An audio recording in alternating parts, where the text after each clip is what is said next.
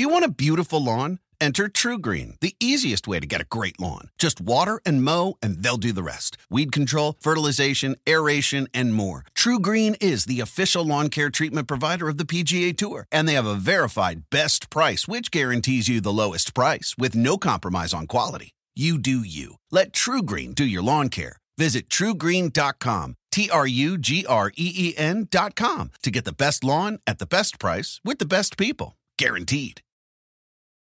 It's man-to-man coverage. This is the PFT PM podcast. And now, your host, Mike Florio.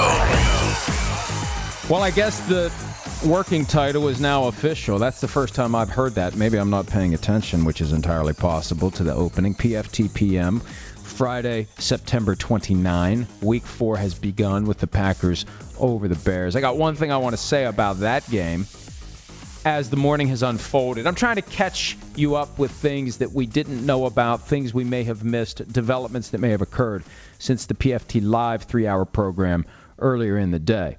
The Danny Trevathan hit on Davante Adams.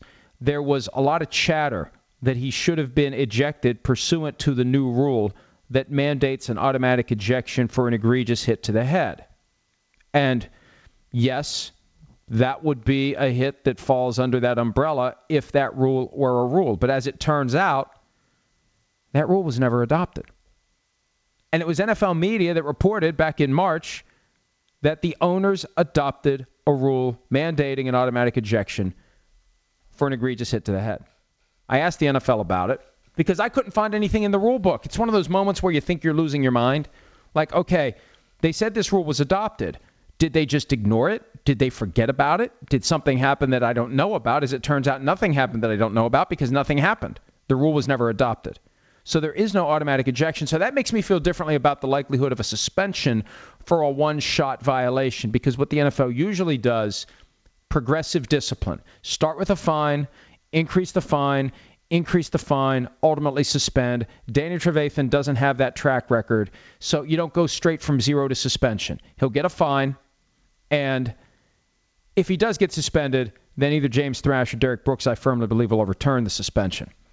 Without that rule, without that automatic ejection rule, I don't see a suspension for Danny Trevathan, although it was a brutal hit.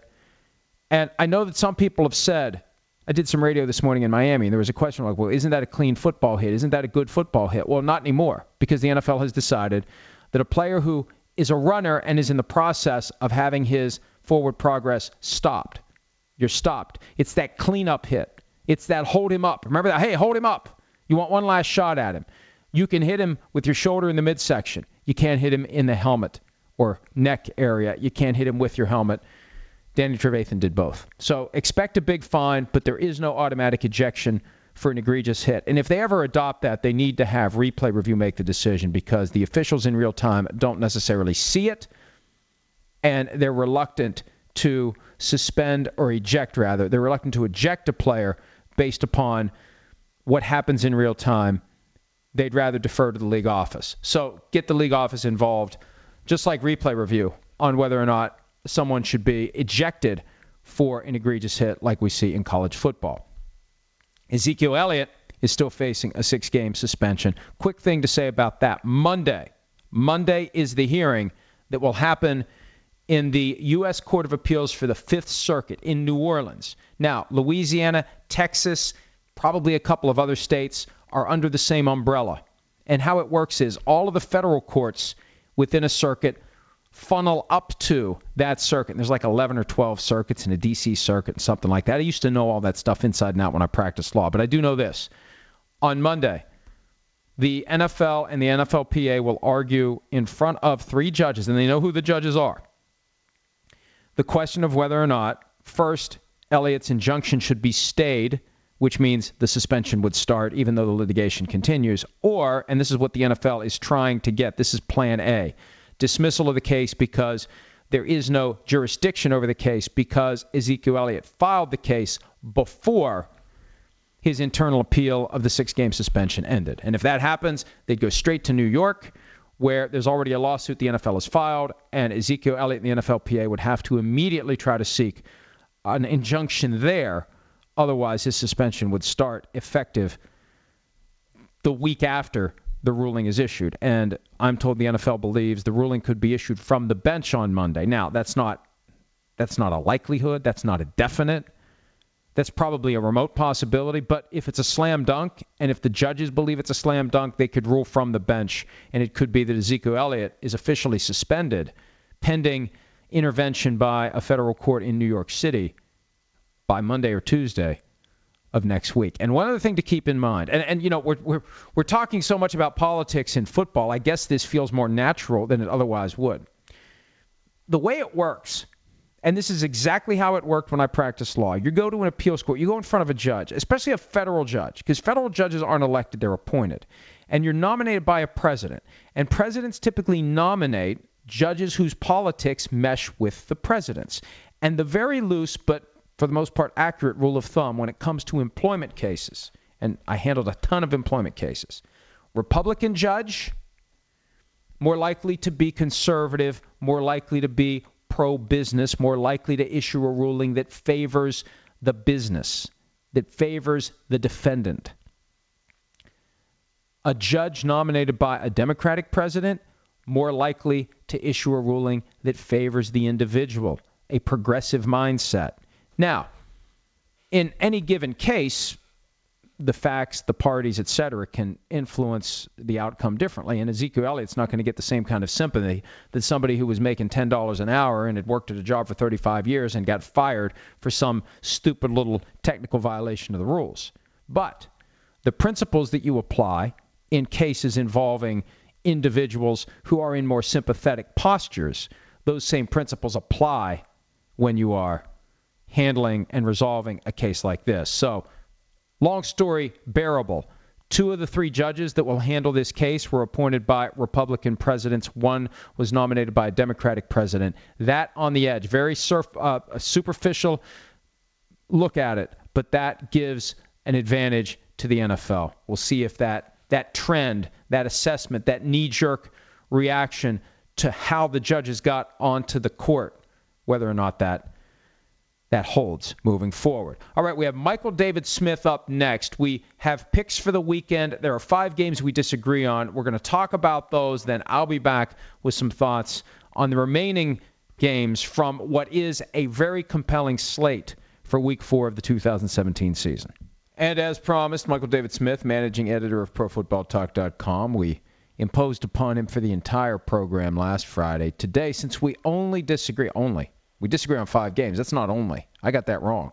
We disagree on 5 games in our PFT picks, so we're going to talk about the 5 games on which we disagree. MDS, and let me start by saying you were correct on the 2 games on which we disagreed last week, so now we're tied after 3 weeks, so you can gloat a little bit, I guess. Yes, indeed. I have all of the momentum, and this could be Separation Sunday. It's been a long time since we've had a Sunday with 5 disagreements, but that's exactly what we have this coming Sunday, and I am thoroughly looking forward to that. And it starts right out of the gates, 9:30 a.m. Eastern Time, a morning where I'm very happy I don't live on the West Coast because I wasn't going to drag my butt out of bed at 6:30 a.m. to watch football. But Dolphins Saints, bright and early, not on Yahoo, CBS broadcast. The Saints, or is Fox? I don't know. It's one of the 2. Saints and Dolphins. I believe it's Fox. It is Fox because the Saints are the road team. They're both the road team, but the Saints are technically the visitor, so it's a Fox broadcast. Boy, you have fallen in love with the Saints. Well, I don't know that I have fallen in love with the Saints. That's, I've fallen in love with my wife. You've fallen out of love with the Dolphins. But, I thought the Saints defense made a bit of a statement last week. I mean, we were talking so much about how this could be the worst defense we've seen in NFL history, and I thought the Saints defense did a nice job against the Panthers of kind of showing that, hey, we're capable of stopping an NFL offense here. I don't know if the Panthers have a very good offense, but then I don't know if the Dolphins have a very good offense either. I'm a little concerned if I'm a Dolphins fan right now about Jay Cutler and whether he was ready to get started after spending the offseason getting ready to be an announcer. So it's a tough game to pick, and I could be wrong about the Saints defense, but I like the Saints to win this one, and I think Jay Cutler might have some trouble against the Saints defense. I've got 4 teams that I think were affected by the anthem protests more than others. Raiders, Broncos, Steelers, and Dolphins. Those are the 4 that I think. I think that, right? And part of it's gut feeling, part of it's things I heard, part of it's things I've read. But I think the Dolphins, one of the teams that were affected, and I think that this week, Adam Gase, their head coach, calling out the offense collectively, calling it garbage. I guess it would be rubbish in England. It's not going to be rubbish, though. I think they'll solve the Saints' defense. Not that that's a riddle wrapped in a mystery, wrapped in a Twinkie, but I think they'll be able to get it done and move on from there at 2-1 and drop the Saints to 1-3. So we disagree on that one, and that'll start the day. One of us will have a 1-game lead when we kick off an excellent slate of 1 o'clock Eastern games, and boom, we disagree on the game between the team that is in Houston versus the team that used to be in Houston. The Titans come back to town. Who do you like when Tennessee and Houston get together? Well, I like the Titans, and the reason is I think Deshaun Watson is due for a come down. He had a really good game against the Patriots, and of course, I actually think Bill O'Brien robbed his team of an opportunity for Deshaun Watson to be kind of the star of the week in the NFL. I thought that Bill O'Brien should have gone for it on that late 4th and 1, and if they had picked that up, it would have sealed the win over the Patriots, and we'd all be talking this week about, wow, Deshaun Watson, what a big game. Bill O'Brien didn't do that. He kicked the field goal. He trusted his team to stop Tom Brady, and his team didn't stop Tom Brady. And I think they kind of missed a big opportunity, and I think this is the week Deshaun Watson comes back to earth a little bit. I think rookie quarterbacks are always going to be up and down, and this may be a down week for Deshaun Watson. I think he's good at scanning the field, deciding when to run, when to throw, but I don't think the passing accuracy is there just yet, and I see him maybe coughing up a couple of interceptions, and I like the Titans to win this game. Yeah, and now here's the thing. I think Deshaun Watson actually gets better from his experiences last week. He gets better because he's had the job and he's getting the reps. And I think he'd be so much better if he would have been the starter from the get-go. That's the one big criticism I have of the Texans. It should have been Deshaun Watson from the start. He's making up for lost time. Last week's game, he did everything in his power to win that game, and I agree with you. And Tony Dungy was talking about it at the NBC studio as the game was happening. You don't give the ball back to the Patriots down 5. You go for the knockout blow, and you go up by more than one score if you can, and that's what they should have done. And maybe we would be saying, oh my gosh, Deshaun Watson, the first rookie quarterback to go into Gillette Stadium and beat the Patriots. So I'm going to assume that he won that game, and if he had won that game, I think you would agree that he can beat the Titans at home. The Titans have a rough time against AFC South teams. They were 2-4 last year, 7-3 against the rest of the NFL. That was an amazing, bizarre stat, but it tells me that these AFC South teams know how to play the Titans, but for the Jaguars who got blown out a couple of weeks ago. Other than that, I like what the Texans can do. Their first home game since week 1 and the first home game as a starter for Deshaun Watson. Yeah, and the AFC South is a really interesting division. I think it's wide open, and if Andrew Luck were healthier, it would be even more wider open, because I really have no idea who's going to end up winning that division. From week to week, I change my mind about all these teams, and if Andrew Luck can come back healthy and relatively soon, big if, the Colts might still be in it, and it might be a 4-team race. It might be, all 4 teams somewhere in that 7-9 to 9-7 range, and a couple of close games, a couple of games like this one where we disagree about where it's going to go are going to be the difference in who wins the AFC South. And if you're a Colts fan, you definitely root for the Texans because you want to keep those teams bunched together as long as possible. So there is an opportunity to get to the top. You may have to climb over 3 teams to get there, but you don't want one team to run away with it. Then that makes it impossible for the Colts if and when Luck is back. All right, the Vikings and Lions, a fascinating matchup because last year they played twice. The Lions won both close games. If those games go the other way, the Lions don't go to the playoffs. The Vikings do. You are on record as hating the Lions. We both were right barely last week in picking the Falcons to beat them. You, despite hating the Lions, love the Lions on Sunday. Yeah, we posted these picks before the Vikings ruled out Sam Bradford. But the funny thing is, that didn't make that big a difference to me because I don't think there's that big a drop-off between Sam Bradford and Case Keenum.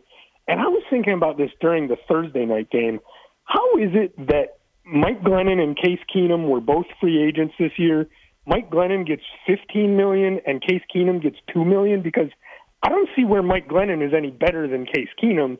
He's certainly not $13 million a year better. I think Case Keenum is a perfectly adequate backup, perfectly fine for what you ask a backup quarterback to do. The reason I'm picking the Lions in this game is I like the Lions better pretty much everywhere else. I think the Lions, their defense, I think, is going to have a good game. Their special teams, I think, have been outstanding so far this year. That's kind of why I'm picking the Lions. It actually isn't about Case Keenum or Sam Bradford. I just kind of think the Lions are the better team elsewhere. I think at quarterback, though, the Vikings are actually going to be fine with Case Keenum as long as Sam Bradford is out with that knee injury. Last year, October 16, Rams at Lions. The Lions won 31-28. Case Keenum, however, 27 for 32. And if that sounds familiar, that was the exact completions and attempts for Sam Bradford week 1. 84.4%, 27 for 32, 320 yards, 10 yards per attempt, 3 touchdowns, 1 interception. And I think it was a very inopportune interception late in the game that helped seal the win for the Lions. But nevertheless, a great day for Keenum against the Lions last year. The Vikings lost to the Lions at home, reeling from a horrible performance against the Chicago Bears on Monday Night Football. I love what Dalvin Cook can do. Ride the Vikings while Cook is still healthy enough to run, because who knows how long he can keep up a pace that has him on track for 378 touches. I think it's going to be a close one. I think it's going to be an old-school NFC Central type of a game, but home team gets the edge, 21-20. I like the Vikings in that one. All right, moving along to the next one on which we disagree. This one is and what can go wrong? Late afternoon kickoff in Tampa in early October, another 45-minute rain delay or longer in the offing most likely, but when the clock finally gets to 0:00, Buccaneers hosting the Giants. Who do you like? I like the Buccaneers. I think the Giants, and I said it last week, and even though they played a little better in their loss to the Eagles, I still think that the Giants are maybe the most disappointing team in the league. When you look at all the stories that are coming out of that team, they're all, Odell Beckham, the most talented player on the team, he's getting penalties. He's not happy with his contract. The owner's not happy with him. The coach is throwing the quarterback under the bus. There are so many stories coming out of the Giants about this franchise just being in disarray, and that's not how you think about the Giants. They have their good years and they have their bad years, but they don't have years when they seem like just a badly run franchise top to bottom, and that's the way they're coming across, in my opinion, this year. I just think it just hasn't been a good year at all for the Giants, and especially, when you're talking about your most talented player in Odell Beckham, your coach, and your franchise quarterback, although they kind of made nice later, at least at first after that Lions loss, you got Ben McAdoo throwing Eli Manning under the bus. That just isn't what you want if you're a Giants fan, and I'm having a hard time seeing when the Giants turn it around. To me, this is a game where the Giants, once again, they're just not going to look right, and I think the Buccaneers may win this one relatively easily. Yeah, now, they did win relatively easily at home against the Bears to start the season. The Giants, though, to me, they know they can't fall to 0-4. One thing Chris Sims has been explaining on PFT Live this year, he joined us as a co-host back in late August. When you go to 0-1, the pressure goes up to get to 0-2. Everyone in the building feels it. You go to 0-2, the pressure goes up even more. And at 0-3, knowing that if they lose another one, they're done. I think other than the 1992 Chargers, there's been no team that started 0-4 to make it to the playoffs. And if you start 0-4 in the NFC East. You got 3 really good teams you got to climb over. So I think the Giants understand what's at stake. And the other thing, too, and I think this comes down to Giants defense versus Buccaneers offense, because the defense is good enough to give Jameis Winston fits, and I think they're in his head now. This idea that he's got the issue with turnovers. He tries to will the team to victory. He forces throws. He had 3 turnovers. He's talking about how the consequence may be they're going to run the ball 30 times a game if he keeps making mistakes. That would be a ludicrous approach, but the bottom line is he knows he's got to do better, and I don't think it's something you fix anytime soon, and it may not be anything they ever fix. This may be a limitation on Jameis Winston's career where in the moment he's always going to be inclined to do too much, and it's going to blow up on him from time to time. And the Buccaneers have 2 home games in 5 days. They have the Giants, and then they have the Patriots on Thursday night, and I just think that it won't be panic time for the Buccaneers. It's beyond panic time for the Giants, and I think the Giants are good enough that they should be able to overcome the Buccaneers even on the road, unless they do have like a 2-hour lightning delay, and then that screws up everything. All right, the last one on which we disagree. And, I don't know how I feel about this one. I was hoping that you had gone my way. The way this works, you put all of your picks in, and then I put mine in. And to this day, I have never cheated and looked at yours before I've made mine. Really? You can do that to me? I wouldn't have any way of verifying that. Let's put it that way. How about just taking my word for it? Perhaps. We've been working together a long time. What the hell? I have to admit, that's what hurts. You are usually a pretty fair guy. Usually. So I admit you probably haven't cheated, but I have no way to be sure. We have a 10-year relationship that I am now going to have to reevaluate. Okay. Regardless of whether I've actually cheated in the past, I was tempted to look and see who you picked on this one because I was hoping that you would pick the 49ers to win because I don't know how I feel about this one, but I did not. And you like the Cardinals. I think I believe you. All right. Thanks. Why do you like the Cardinals? What I see in this game is the 49ers run the ball well, and I think they can grind it out and keep it close. But ultimately, I like the Cardinals' offense better. I think the Cardinals' offense is better than they've shown so far. I think that Carson Palmer has made a few too many mistakes, but I actually think they might have a pretty big game from Carson Palmer coming this Sunday, and I just don't see the 49ers keeping up. But we actually, although we disagree on who wins, I took the Cardinals, you took the 49ers. We picked pretty close scores here, so I think we're pretty close to actually being on the same page. It might be one of those games where it's, 21-21 late in the fourth quarter, and we're both kind of monitoring the game, hoping that the team we picked is the team that makes the one big play that swings the game. I was impressed by what the 49ers did Thursday night a week ago against the Rams. I think they found their stride. Defensively, I would have liked a little better performance, but I look at the Monday night game between the Cowboys and the Cardinals and just how badly the Cardinals' offensive line performed. And Carson Palmer doesn't have time to set up and throw the way that he needs to. I see so much happy feet from him when he's standing in the pocket. It's like impending doom. He's waiting to get knocked to the ground, and it's not enough time to execute the offense the way Bruce Arians likes to do it. And I just feel like it's time for Kyle Shanahan and company with extra rest. And there's 2 games this week that fall into this category, and I think Howard Katz and the scheduling staff at the NFL need to start paying more attention. And I know that they have a ton of plates that are spinning as they try to figure out these schedules. But I've noticed too many times this year where teams are playing on Sunday, where one played on Monday night and the other team played on Thursday. And that to me seems unfair, that one team gets 10 days in between and the other team gets 6 days. That's too much time in between. And I know teams coming off of bye weeks, and they only had a week to get ready. But this seems like an avoidable dynamic. And week 4, both teams from week 3 that played Thursday night are playing the 2 teams that played Monday night, and I think they need to try to find a way to avoid that. Yeah, it's one of those things where every team looks at the schedule and immediately says, hey, how about this game? Why do we have a short work week going up against a team with a long work week? And like you said, it's impossible to get a schedule that meets everyone's needs, everyone's demands, everyone's requests.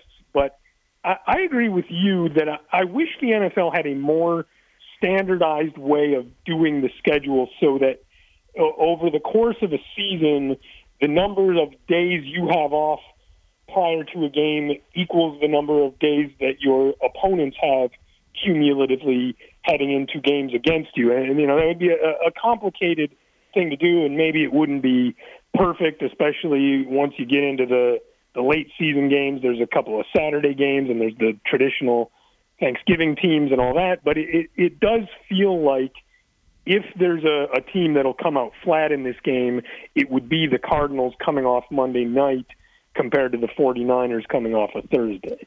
Well, we agree on that. We agree on 10 of the remaining games. We're both 1-0 for the weekend with the Packers beating the Bears. Not that either of us had to venture out on a limb for that one, but it'll be interesting to see how these 5 go. Next week, if we do this again, and I really do have to reconsider the entire relationship after the unfounded allegations you've made against me. So I'll let you know whether or not we'll do this again next Friday, because I'm very hurt now. I'm going to go sulk in the corner for a while. Not that that's what I otherwise wouldn't be doing on a late Friday afternoon, but I appreciate the time. And good luck on the 10 games we agree on, and go to hell on the other 5. I think I'm probably going to go like a 4-1 in the 5 we disagree on, and I'm going to have a nice 3-game lead next week. And I have a feeling that if that happens, I'm never going to, even though I got however many weeks left, 13 weeks left, that's going to be the kiss of death. We'll see if it happens. All right, buddy. Hey, thanks again. We'll talk maybe soon. All right. Bye-bye. All right. Thanks again to Michael David Smith, despite impugning my integrity. I really haven't cheated. I could. I've been tempted. Oh, I've been tempted. I never have. I've gotten to a point after we've done this for 8 years now. I'm at the point where I really don't care if I win or lose it, because it's not like anybody's going to come take anything away from me if I lose, and it's not like anybody's going to come give me something if I win. We agree on the 10 games we didn't discuss. Some thoughts on those, and there really are some great games. Jaguars. The team that was the trap game all these years has a trap game in week 4. And what fascinates me about the Jaguars, they've finally gotten off to a good start. And a win here in a spot where they should win. If they can show up and deliver in this spot, maybe they are for real. They'd go to 3-1. Maybe this is finally the year. For everybody out there who's been saying this year is the year for the Jaguars, inevitably one of these years will be the year. Maybe this is the year. Patriots, Panthers. Bill Belichick seems to think he's getting 2015 Cam Newton. He's not. 2017 Cam Newton, fundamentally different. And I know that the Patriots' defense isn't as good as maybe it could be or should be, but they still have 2015 Tom Brady and 2010 Tom Brady and 2001 Tom Brady, and that's really all they need. I think their defense is enough to allow the Patriots to outscore the Panthers. The Bills and the Falcons playing the second game ever in the regular season at the new Atlanta Stadium. The Bills have surprised me. We had expectations for the Bills that were way too high 2 years ago under Rex Ryan. We probably have expectations that are too low for the Bills now. And I don't think the Bills win this game, but it won't shock me if they go in there and steal it, because the Falcons, even though they're 3-0, they haven't been impressive in those 3 games. They could be 1-2. They should be 1-2. The only game they looked great in was their other home game against the Packers, and that's good enough for me, given that the Packers are otherwise undefeated. Steelers-Ravens used to be one of the great rivalries in the NFL. It still is. We've just kind of overlooked it, but last Christmas when these two teams got together, my goodness, what a game that was. The Ravens went ahead late. Remember that dive by Kyle Juszczyk? And then there was a question, did he score too soon? Did he give the Steelers too much time? I was like, this is the Ravens' defense. They're not going to let the Steelers get down the field, and then they'll let the Steelers get down the field.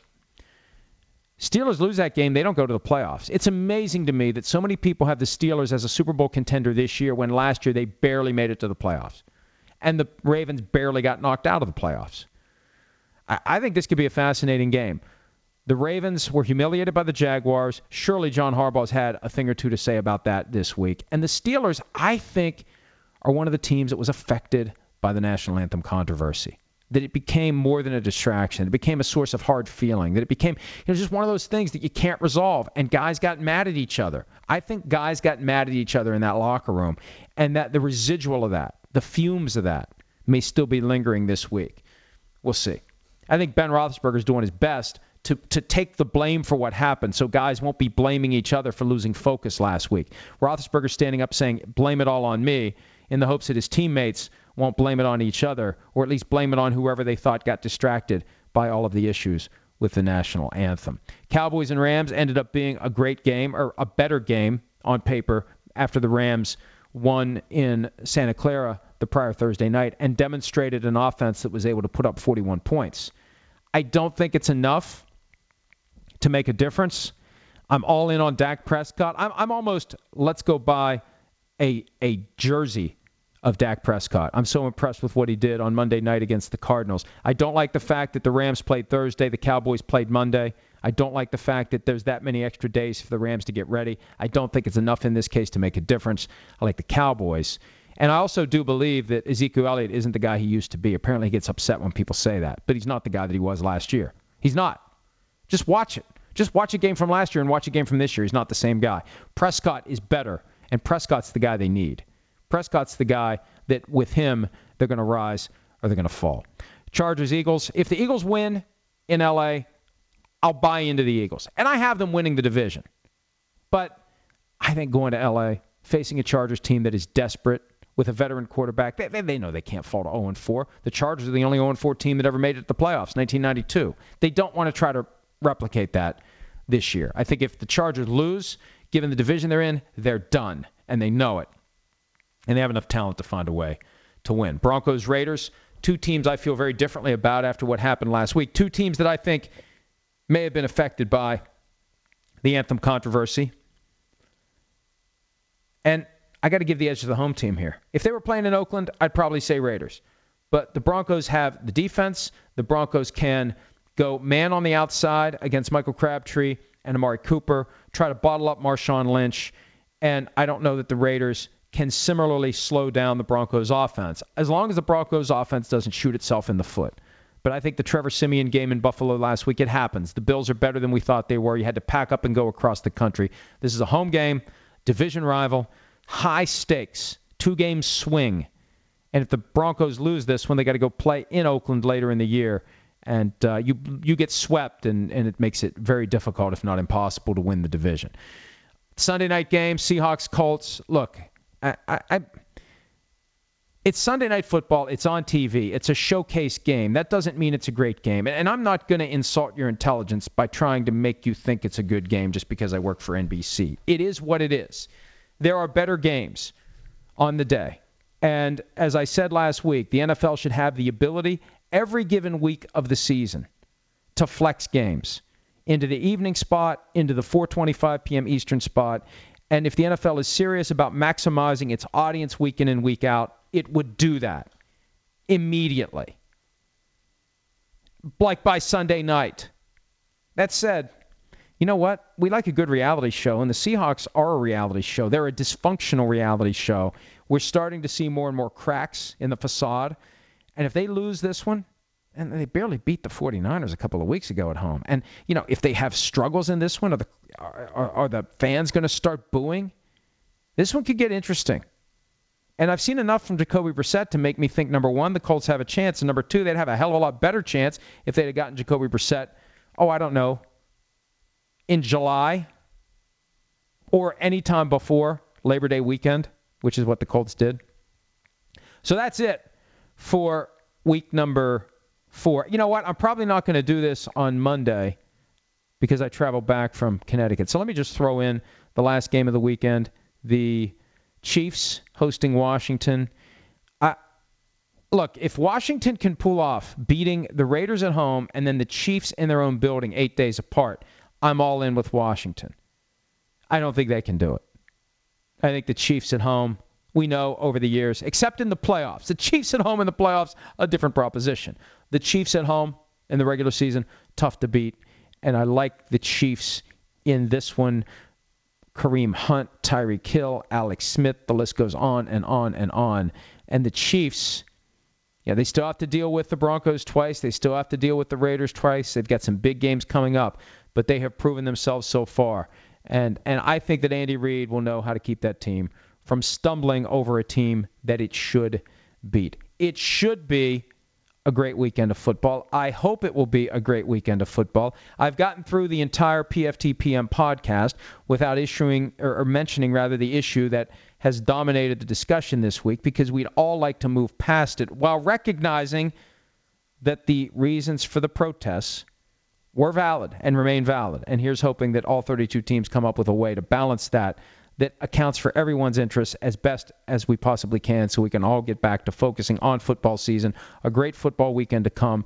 Enjoy it. Check us out around the clock at ProFootballTalk.com. We will have story after story, and we will be back on NBCSN and NBC Sports Radio Monday morning with a new edition of PFT Live, and we'll get together for the PFTM podcast probably Tuesday, outside chance Monday. Have a great weekend. Enjoy the games, and talk to you next week.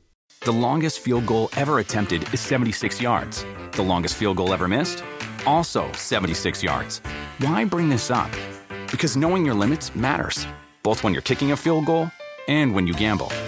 Betting more than you're comfortable with is like trying a 70-yard field goal. It probably won't go well. So set a limit when you gamble and stick to it. Want more helpful tips like this? Go to keepitfunohio.com for games, quizzes, and lots of ways to keep your gambling from getting out of hand.